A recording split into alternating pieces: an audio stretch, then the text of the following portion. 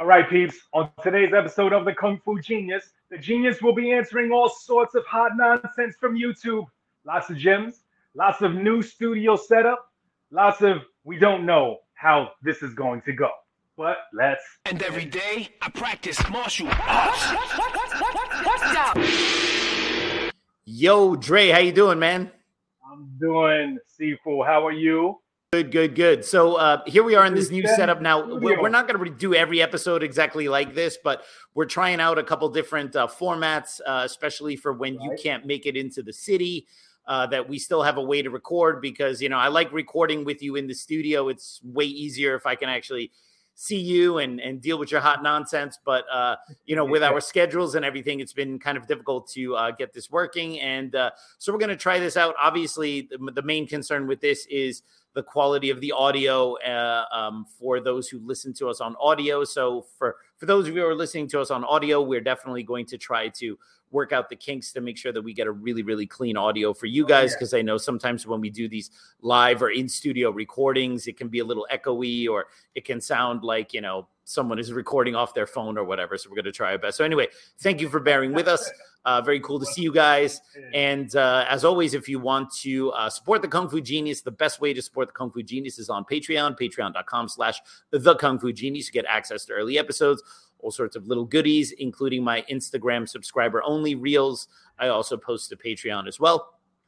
And Dre and I were talking just last night about doing some regular lives, but having those live episodes exclusively for our Patreons about a week before we'll publish them on YouTube. So we'll essentially have kind of private live episodes for our Patreons, and they'll get it a week early. And then a week later, we'll post that as a regular video on YouTube and stuff. So we're going to try and see how that works out.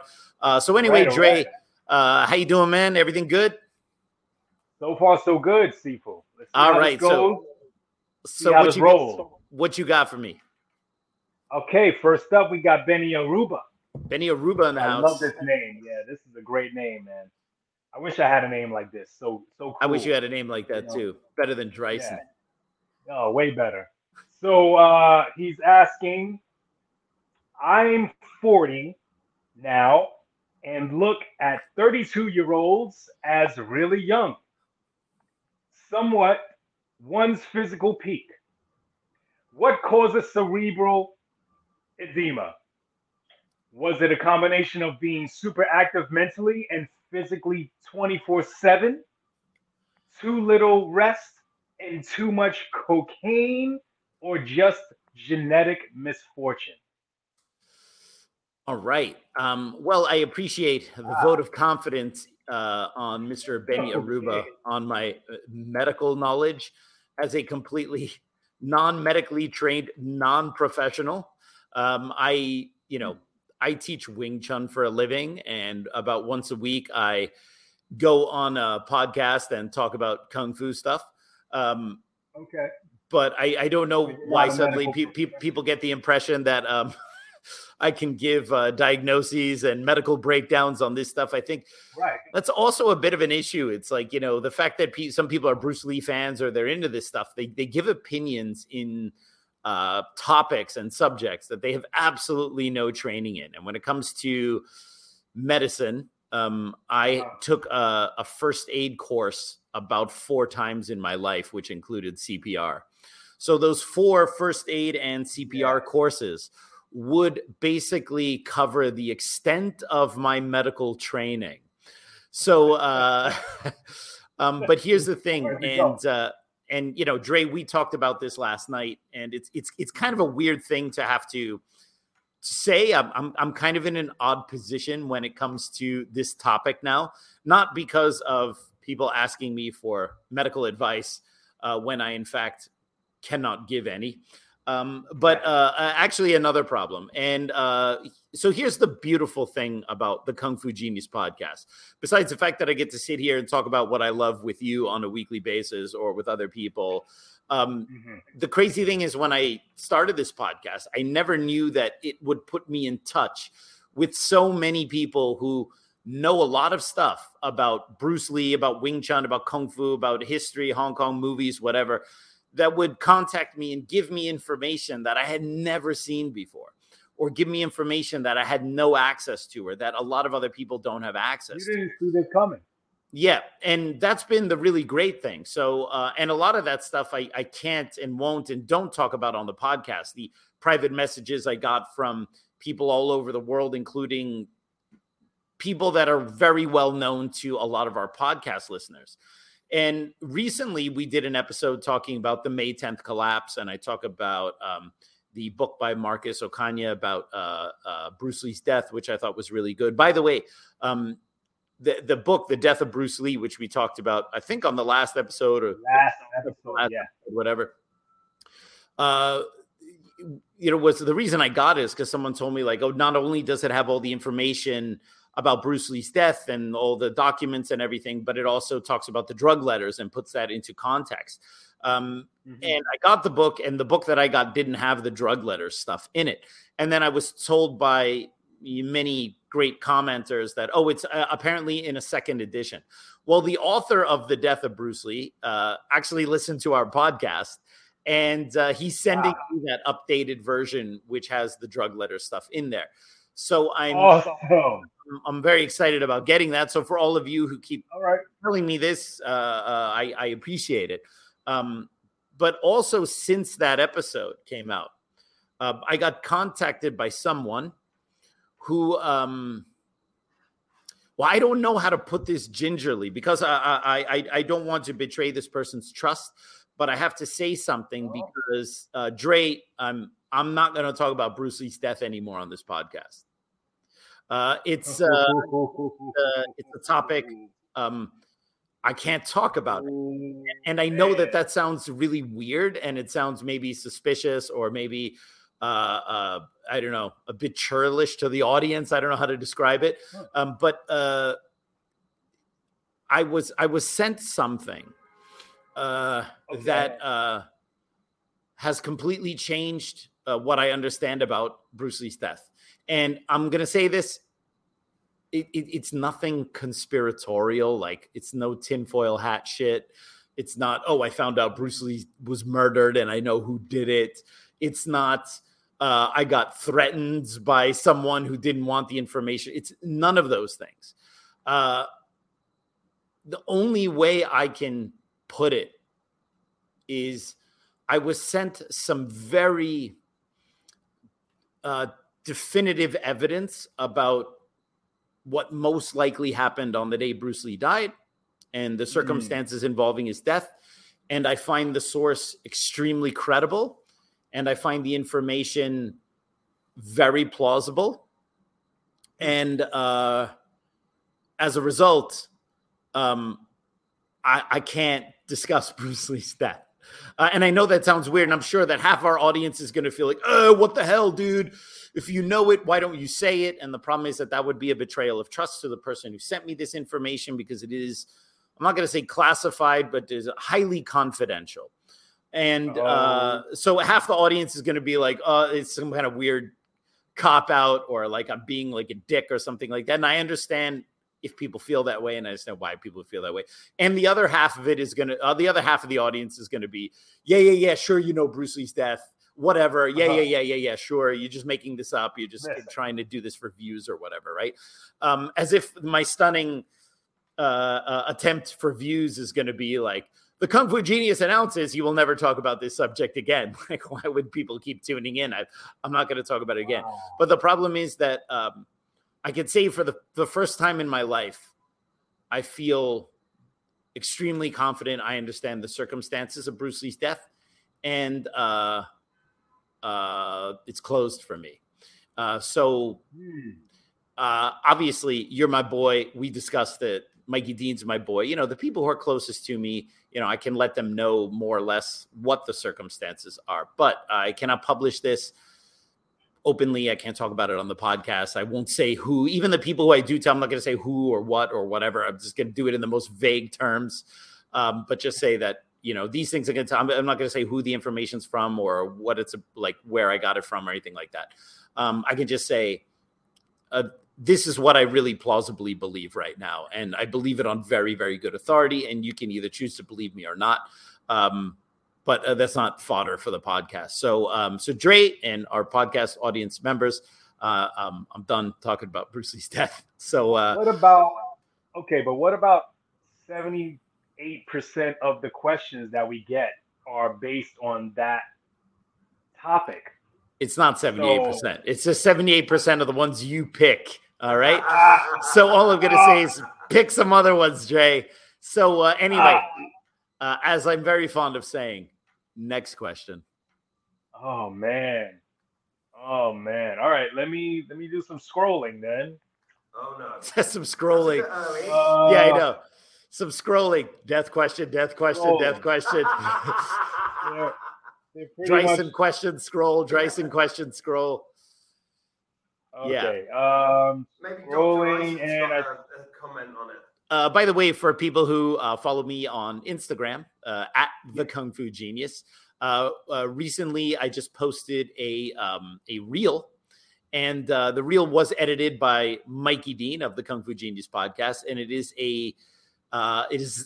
basically all the times Dre has said Dryson or Dr. Eisen on the podcast, and it's like a mashup, and it's hysterical. I put it here on YouTube. In the new, I'm now starting to post some shorts from Instagram, and then I also posted it on Instagram. It's really great. Give it a like, give it a share. If you guys are fans of the podcast, I think you'll appreciate it. So what's the next question? I'm sure Mikey Dean put a lot of work into finding those Drysons mentioned. Oh, I'm sure it was a pain in the ass, and they're more or less in sequential order. Did I get that correct? Yeah, but we don't have all of the episodes up on the Google Drive, so I think there's a couple missing ones. Okay, we can fill those in and add and have the supreme ultimate mashup of Drysons. Okay, all right, Dre, what you got for me? I think I have one with nothing related to Bruce Lee's death. Okay, it's JPS Steve Shanahan.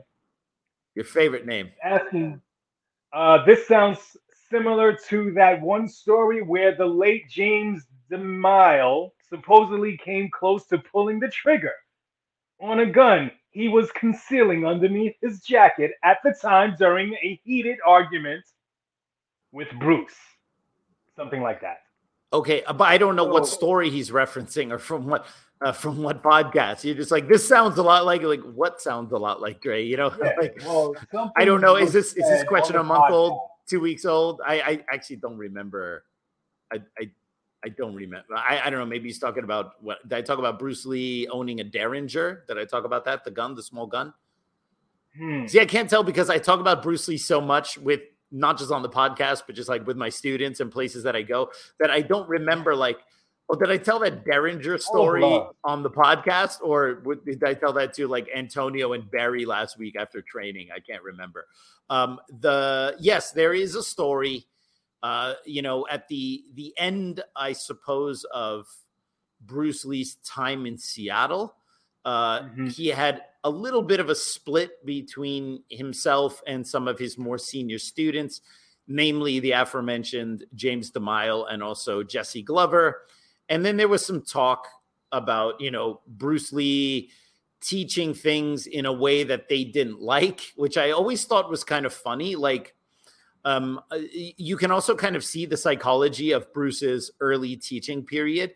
Bruce was kind of like one of the guys, right? He was this young kid from Hong Kong who learned this fighting style. And when he was teaching these guys, he taught them in a relatively informal kind of way. And it was like a bunch of guys getting together and kind of, he was showing them this stuff. But of course, he was the guy who knew it. He was the guy that they respected. He was the teacher. But I think that there's something to be said for Bruce's age when he was teaching his art in Seattle, which you could call something between Wing Chun and Jeet Kune Do, I suppose. Okay. It really, what Bruce Lee was teaching in Seattle really didn't have a name until he later told Taki Kimura that, it's Chun Fan Kung Fu or Jeet Kune Do. But really, in those early periods, he didn't really want to call it Wing Chun because he wasn't purely teaching Wing Chun, and he had not yet coined the term Jeet Kune Do yet. Many of Bruce Lee's own students have done what I think is really good. And actually, James Bishop, who I had on the podcast before, the guy who did the source book for the Jeet Kune Do, Tao of Jeet Kune Do, he actually said something like what he appreciated about some of the Seattle era students is that Jesse Glover called what he did non-classical Gongfu. So he, in essence, completely sidestepped the whole Jeet Kune Do argument or the whole is it Wing Chun argument. They came up with their own name for what they did, rather than trying to adopt one of Bruce Lee's names or whatever, like for what he was teaching. And, Joe Cowles, I think, called it what he did Wu Wei Gong Fu and stuff like that. And there's something admirable about that. James DeMille called what he did Wing Chun Do. But what you definitely see here is a very early Bruce Lee who perhaps had not quite learned how to manage that line between we're all friends, but I'm also still your instructor, and that there has to be some kind of respect given to the instructor. Like I'm the one with the knowledge, because I think the problem was he was very green as an instructor, and he was also the same age as all of these dudes. So I think what happened is that he was friends with a lot of his students, but I think that line between teacher and student was very blurred, especially in that early period. So it's kind of understandable that at some point when Bruce started to, because it seems that there was a period towards the end of Bruce's time in Seattle where he was trying to teach things a little bit more, for lack of a better term, professionally. Like even there was a bunch of photos where they're kind of wearing uniforms, and he seemed to teach in a more formal way. Whereas in the very early days, it's him, in a parking garage showing Jesse Glover and James DeMille packs out and traps and stuff like that. And then there's these photos when he had a more formal school where he was wearing a uniform and it looked a little bit more formalized, like he might want to teach slightly more professionally. And when he started doing that, some of his early period students like James DeMille or Jesse Glover seemed to take issue with that. Because I know this from my own personal teaching experience that your senior students are the ones that you can count on the most, and they're the ones that are there for you.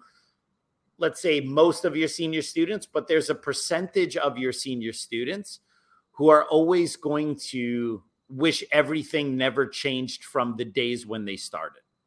And that's always a problem in martial arts schools, right? Especially martial arts schools that have longevity and that are taught in a more traditional way. Perhaps a kickboxing gym that's just teaching kickboxing and they don't have that same kind of relationship with their students as more traditional martial arts do, of kind of a mentor and a mentee kind of thing.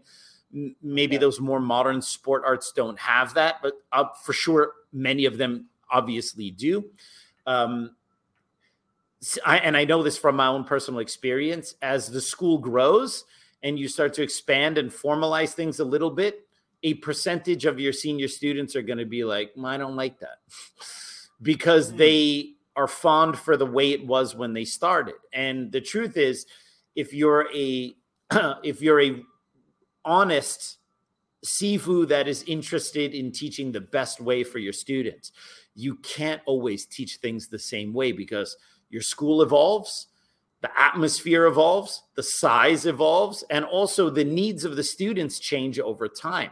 When I first started teaching Wing Chun over 20 years ago, many of my students just wanted to come to me because it was Wing Chun. Nowadays, some people still come to me for that, but people come maybe because of the benefits that they might get from martial arts training. And the questions are different.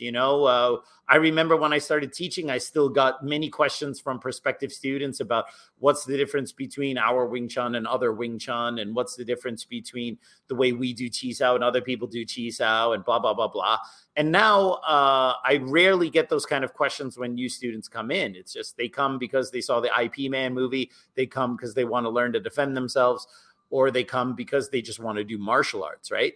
So my initial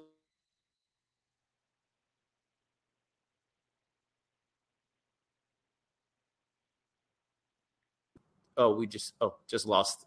Okay, there we go. There we go. Yeah, back. We just blipped out for a moment, but we're back. Okay, good. My early period students, the only way they could find me was because I was teaching Wing Chun and they were hardcore into Wing Chun. And the interesting thing is, if you're a Wing Chun Sifu, most Wing Chun Sifus spend all of their time trying to market their school to Wing Chun people. But the joke is you don't need to market to Wing Chun people. You know why? Because if Wing Chun people want to find Wing Chun, they'll find you because they are specifically looking for it.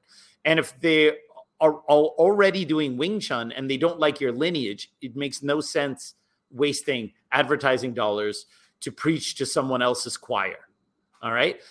So Wing Chun people, if they want their schools to thrive, need to advertise outside of the weird walled garden that is Wing Chun. Because what happens is when your school is small, the only people that find you are the hardcore Wing Chun people that want to learn from you. So there's this immediate confirmation bias, like, oh, all the people who come to me are really hardcore into Wing Chun when the school is new and small. But as the school grows and more people come because of word of mouth and more people are coming and you have a good atmosphere and stuff like that, you're going to get more and more students who maybe didn't even hear of Wing Chun when they joined. And so you have to then teach in a way that is not only for the hardcore enthusiast, but also for the everyman. Because as much as it bothers Wing Chun people who think they're only want the training to be just hardcore for Wing Chun people, what they don't realize is, well, a good school can still provide hardcore training for the most hardcore motivated enthusiasts in separate classes, instructor classes, sparring, intensive classes. But the average person who's not like a kung fu head or a martial arts head, they're the ones that need martial arts more than the Wing Chun person because they need it to improve their lives. So as the school grows, so are the needs of the students and the prospective students. So I can imagine that something similar to this, maybe on a smaller scale, happened to Bruce Lee towards the end of his tenure in Seattle, where he started to just get more people because there was a little bit of word of mouth. And maybe his senior students were like, man, I don't like the way he's teaching now. He's, and I'm not going to say watering down because that always implies that only the really hardcore people understand Wing Chun. And if you teach something in a way that's relatable to the public, that by default means it's watering down. I don't think so. I mean, a good martial arts school, like I said, if you want to have your hardcore students, you can have separate classes for the hardcore types and provide it for them and have a class that's for the general audience, right? And maybe Bruce Lee didn't realize that he could do this, because they, in the 50s and 60s, the martial art business systems weren't really there, that you could have a class for every people. And then you could have a special intensive class for your hardcores or for invitation only kind of thing, right? But also because I think you have that natural evolution in the Seattle school where you had more students and maybe less hardcore types. And then you had these senior students who they were with Bruce when he didn't have any students. And I know this because a very similar thing happened in my school. I was with you when you didn't have any students. And, here you are now, teaching things that we had to wait 6 months for. Now you're teaching it a little bit more quickly, right? And they feel like pissed off, right? Wow. And I get it. Like I've been through all those growing pains and I understand that. And by the way, it's only a percentage of the senior students. Like the majority of your senior students, they're your ride or dies. They're with you no matter what. And they understand the evolution and they're there during that evolutionary process. And a certain group of them fold their arms because they like to be, as I call them, Mr. Siheng. And they don't like other people having easier access to the stuff than they got, right? So I can imagine something similar like this happened between James DeMille and Jesse Glover and Bruce Lee. But apparently things got a little bit more contentious than that. So much so that I believe it was the last time James DeMille went to go see Bruce at his school. He just went by to see him. I think he wasn't sure what was going on because he felt that Bruce was pissed off at him because it had come to Bruce's attention that James DeMille was saying stuff like, Bruce is watering it down. He's not teaching all these things that he used to teach us or whatever. And in some kind of proactive attempt at self-defense, James DeMille showed up to Bruce's school with a gun just in case stuff got off the rails, which is a crazy story. I met James DeMille, the late James DeMille. I famously fought in his school against a jiu-jitsu exponent, which I've talked about in a very early podcast. And, one of the highlights of my career was beating a jiu-jitsu guy using Wing Chun in front of James DeMille. I mean, I think in terms of as many high points as I've had as a teacher, I think in terms of my martial arts career, that was probably the high point. And then after that, having the chance to talk to James DeMille for half hour, 1 hour about Bruce Lee. So I know I've met James DeMille personally. And I just find the story. I didn't know the story then when I met him. Had I known it then, I would have asked him, right? But the thing is, I don't know, because remember, whenever you're hearing someone tell a story, you're hearing them tell the story from their perception, which even if they tell it in the most open and honest way to the best of their abilities, it's still limited by their perception of events from their perspective, which means it's automatically going to have either bias or it's going to have missing information. So that's why I'm always a fan of when I do research of like the Wong Jack Man story. I want to hear that story told by 4 different people who were there, including people who are not on Bruce Lee's side, because I find that it's only in the comparison and contrast of the different viewpoints of the same story that you can kind of boil down what they all said in common, because that can probably be agreed upon. And then you can parse out the differences and whether they are actually true or not to the best of your ability.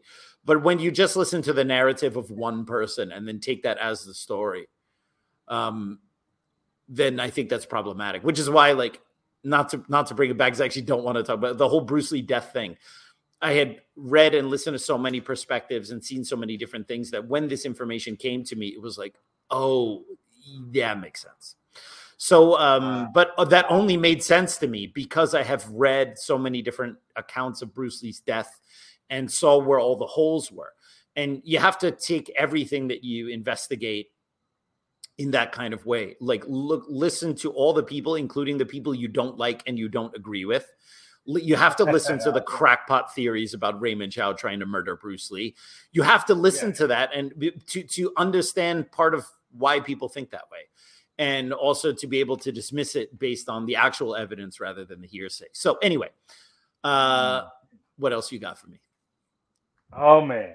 You better have some good ones for me, because I don't have dad jokes today. I got dirty jokes. So when did you come to that realization in the early days when you're like, wait, I got to cater more towards the everyday people?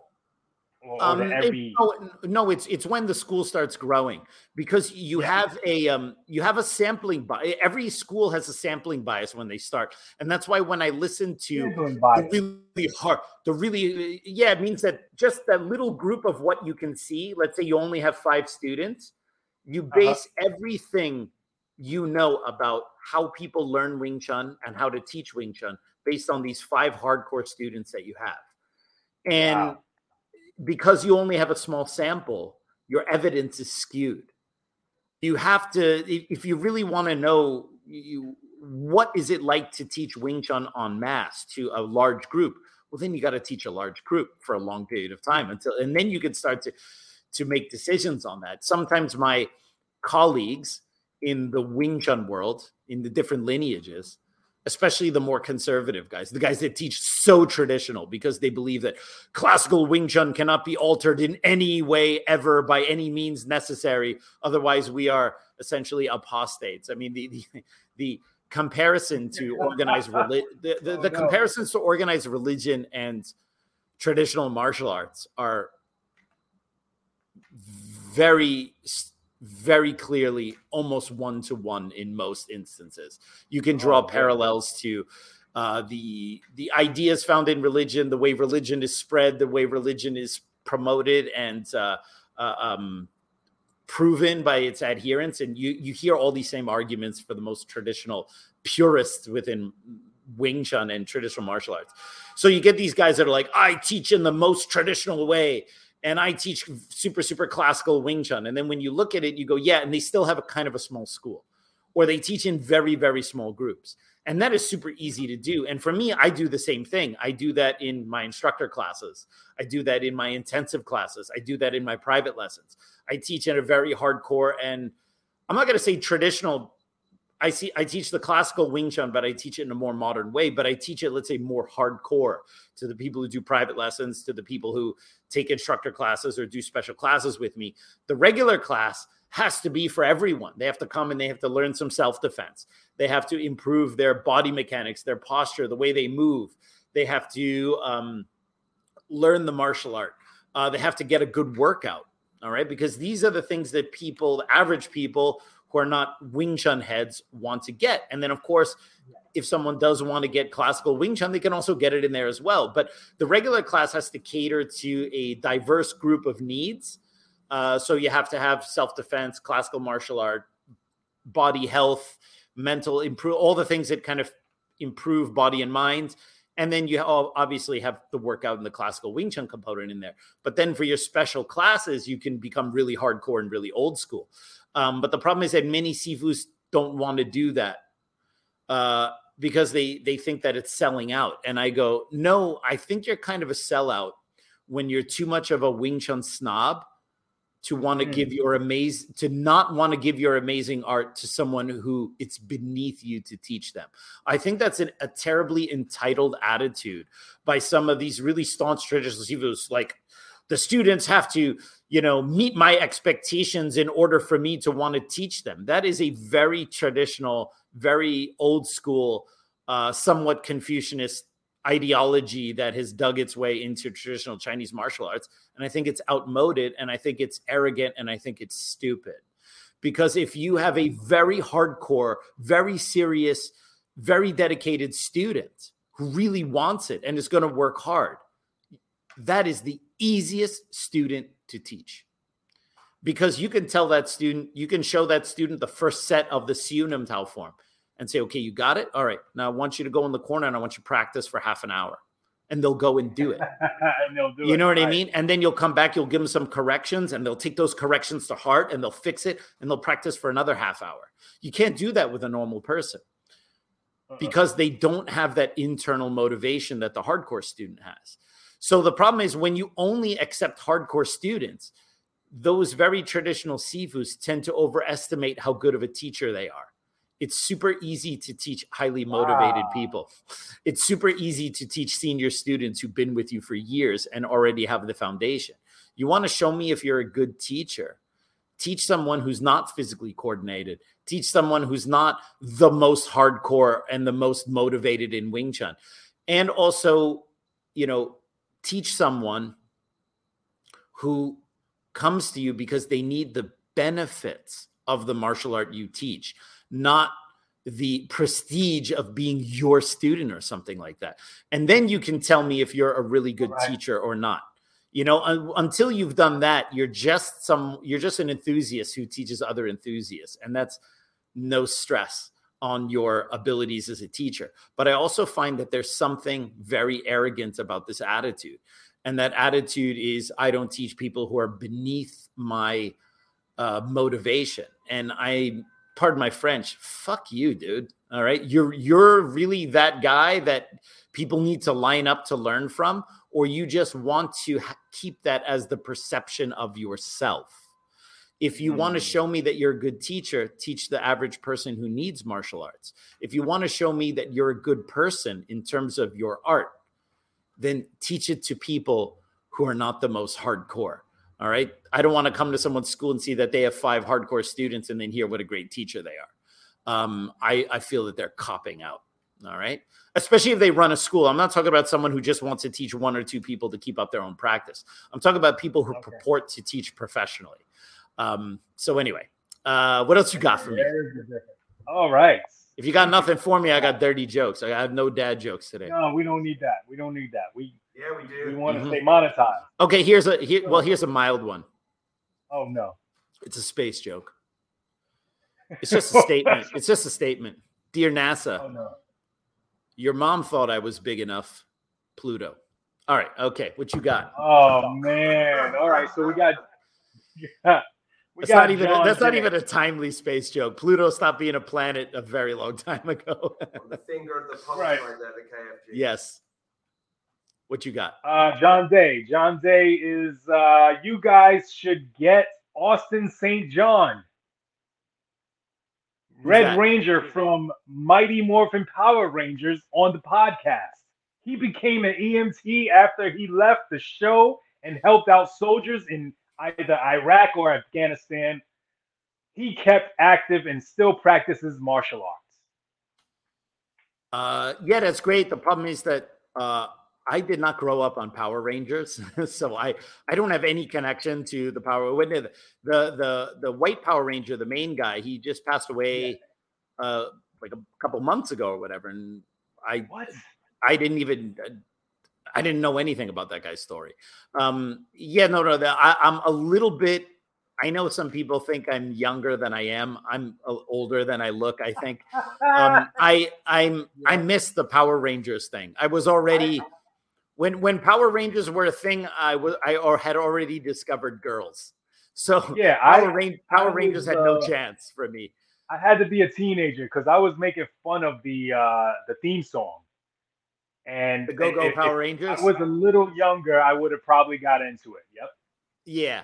And also, I mean, if you look at the types of interviews we do on this podcast, it's, it's Bruce Lee related stuff. It's Matt Pauly, John Little, Steve Carriage, or it's sometimes movie stuff.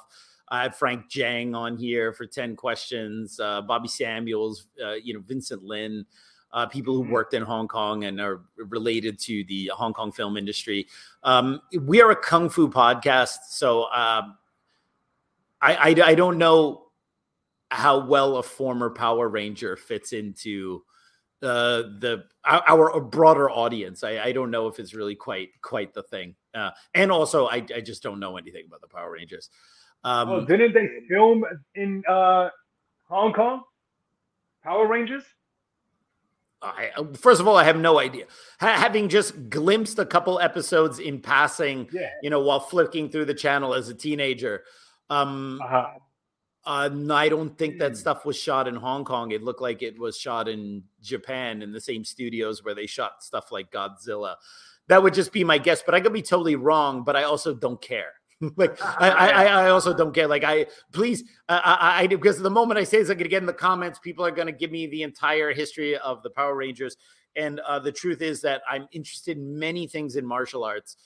Power Rangers, probably on a list of about 1,000 topics in martial arts, it's probably 997 on my list of things that I would want to talk about.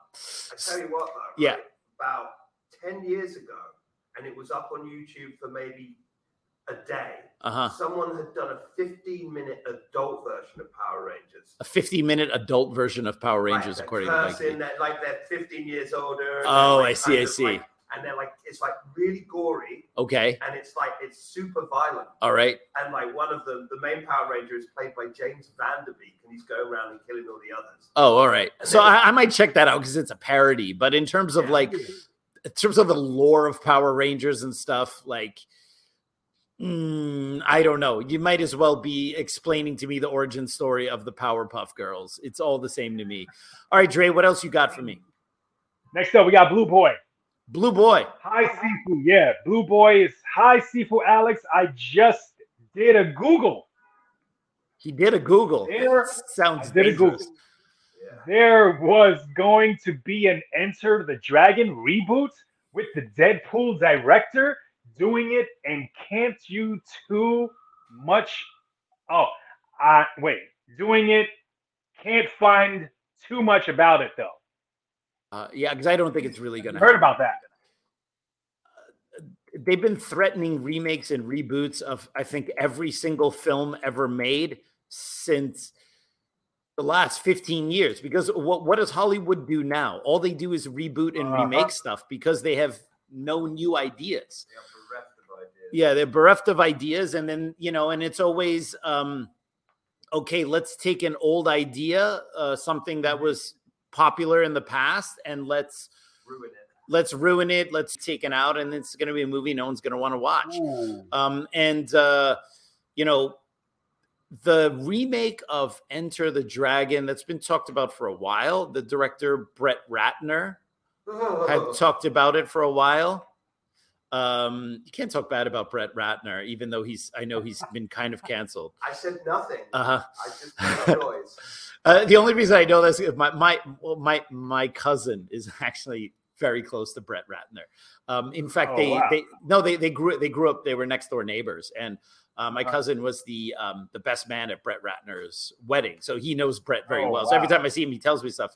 He told me like, he said Brett had wanted to do that for a while, and my cousin regularly talked him down because my cousin's also a huge Bruce Lee fan. It's like, nah, man, you can't do that. Are we going to get to you can't do that without Bruce Lee, and you can't do that. And there's no one who has Bruce Lee's charisma. What are you going to do? Remake Enter the Dragon and do it with Michael Jai White? Like, who's going to watch that movie? Who's going to watch that movie? Because it's a Bruce Lee movie. All right. You can't, who are you going to put in Bruce Lee's place? You're going to put, Donnie Yen? Who's going to watch that movie? Who are you going to put in Bruce Lee's place? Some Canadian? Who are you going to put in Bruce Lee's place? Some Canadian? Who's going to watch that movie with a Chinese actor swapped out? Who's going to watch that movie with any other actor swapped out? Who's going to want to watch that movie? No one. I mean, the Karate Kid reboot was pretty good. The one with Jackie Chan? The one with Jackie Chan, yeah.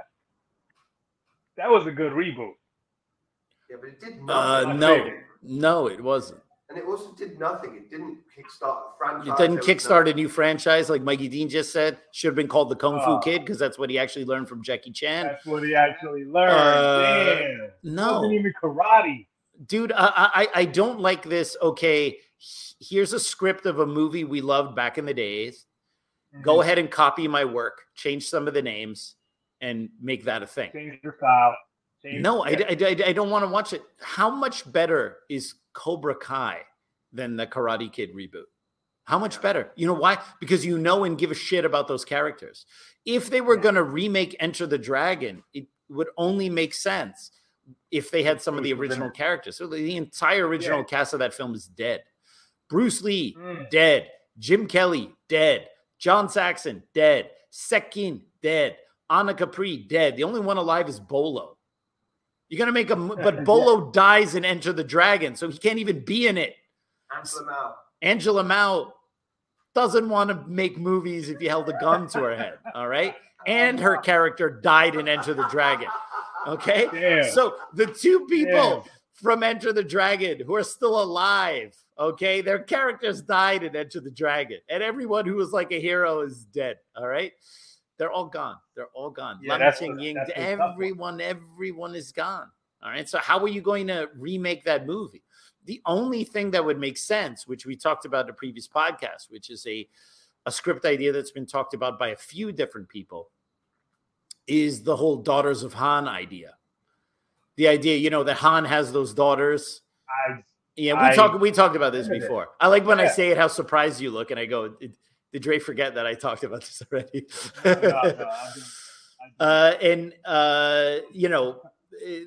Because the Daughters of Han, they survived because they're not in that end fight scene. So they might want to get revenge on Lee for killing their father, revenging on them or whatever, right? Because they were also personally trained as Han's bodyguards, so they know martial arts. You have a built-in sequel right there, but it's 50 years too late. So I don't know about that. But the thing is, they threaten remakes all the time. They also, for the longest time, were going to quote unquote finish or remake Game of Death using CGI in Korea. Basically creating a CGI Bruce Lee to do all the scenes that he did not film, which is the entire movie minus the 3 fight scenes that he did shoot. But that never materialized. And I don't think anyone really will. The problem is that I think Hollywood will talk about these things and they kind of put them out there to see what the audience reaction is as a feeler, and it's never good. So then they end up not doing it. And at least in the case of these Bruce Lee remakes, in other things like Terminator or other films, Point Break, they go with Total Recall. They go and remake it when there's no need and no desire, no market for it. But what? Point Break? Yeah, there was a reboot of Point Break. And the fact that you don't know it, because Dre, I don't know. I love you and you're my boy, but if I was a marketing executive, you're the guy I would market to for the reboot of Point Break. And the fact that you don't even know that they did that literally says everything. Like, all right?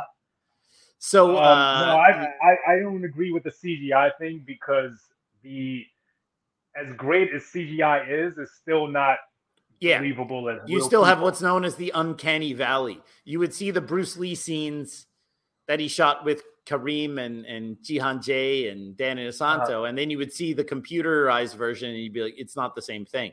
Unless they took that footage and computerized it in the same CGI style as what they would do the rest of the movie. So then the movie would look the same all the way through. That might be a way to do it. But the thing is, who really wants that? As much as people scream and chirp about, no, Bruce Lee totally had a full script for Game of Death. He didn't.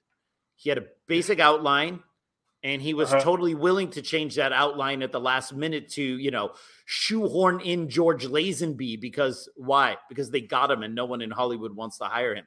So let's put in George Lazenby, not as a bad guy. He'll be kind of like my partner, okay?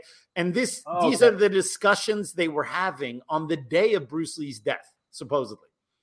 So please do not tell me that there was a ready-made script for Game of Death when at the time of Bruce Lee's death, they were figuring out how to shoehorn George Lazenby into a story they had not yet fleshed out. So I think the hardcore Bruce Lee guys know that whatever Game of Death story they cobble together, it's not going to be what Bruce Lee would have done. And then who else is going to want to watch that? So anyway. I think we have time for one more quick question. It's going to be a short episode today because it took us a little while to get set up.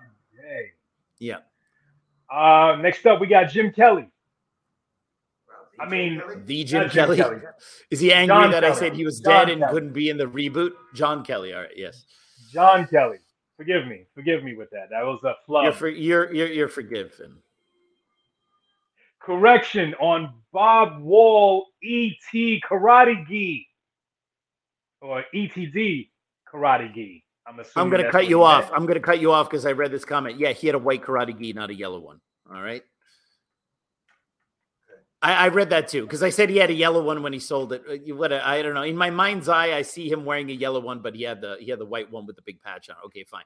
Big deal. Not worthy of a final question of our podcast. What's the next one? Oh no, I got to scroll past these Bruce Lee death ones. I got a couple more here. Bruce Lee death. Bruce Lee death. Ain't talking about it. No, another one. Jesus. Okay. I've already typed Dryson in case. Hey, Mikey's already ready that it's going to be some kind of Dryson question, but we don't know. No, it's not. It's not. All right, what you got? No, the one that I scrolled by is that's total Bruce Lee death. Oh, I was going to say, I scrolled by a Dryson question. I'm like, it's something you could never, ever, ever say. No, oh God, they're just all over the place with these. Yep. Let's go with this one here from TK. All right. Frequenter. Okay, one. No, he said, I agree with Dre. The T-1000 would have been the ideal role for Bruce. He would have added some lines philosophizing about flowing like water, being formless and the dualistic yin-yang nature of hitting like metal. By the way, got a copy of your movement book. It's awesome. Thank you. Thank you very much. And his question is, do you have any stories about Sifu Martin Dragos? No, I don't. I never met the guy. No. Okay. Very early on, before we started the Kung Fu Genius podcast, I made a video of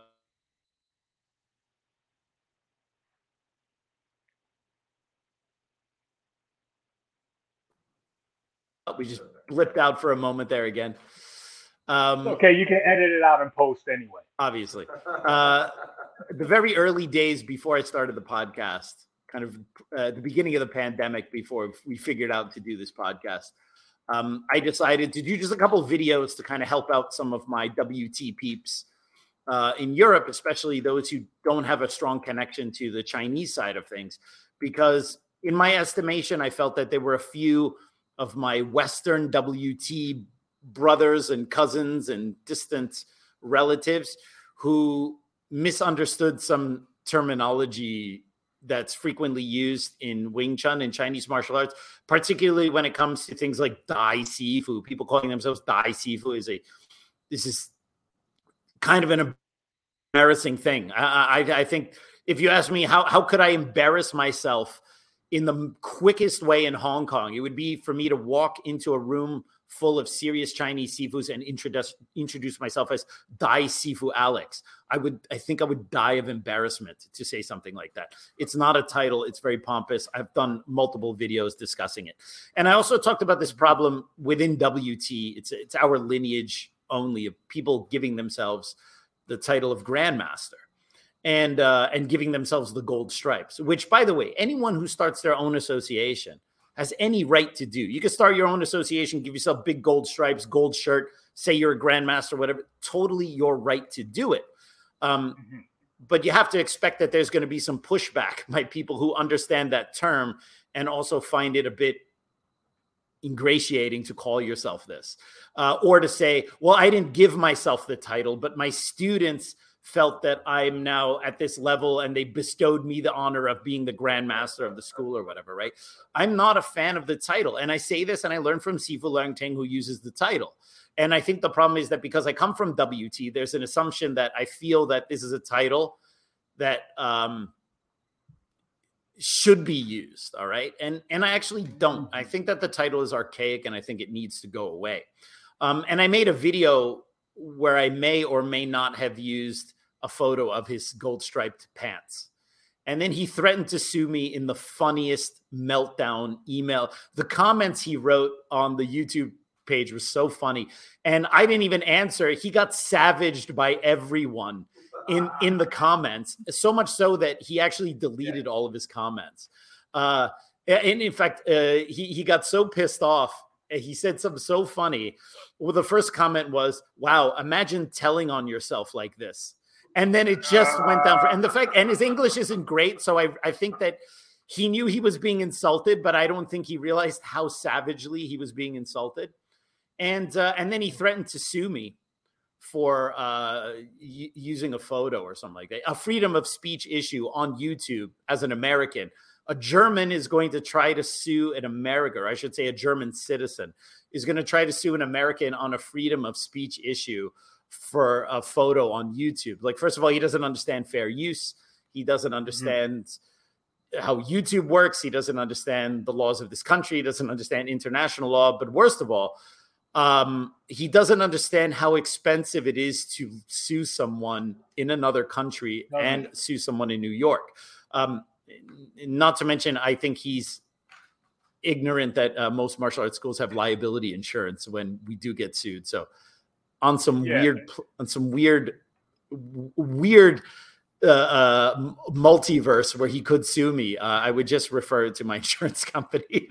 So I mean, like, but it was so fun. I was just waiting for him or whatever. Like, I have no problem against him personally, but hey, if you're going to call yourself Grandmaster, or you're going to give yourself gold stripes or whatever, I also have the right to say it's kind of bullshit. You might be the baddest fighter. You might be able to beat me up and kick me through a wall or whatever, but that doesn't mean you understand what that title means.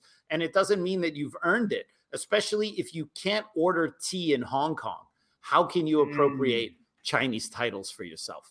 So anyway, that's all I got to say about that. Dre, I know it was a short one today. Thank you so much for joining me. This was cool. We'll try to smooth it out a little bit next time. But I think it was okay for a first one. All right. See you guys next time. And every day I practice martial arts.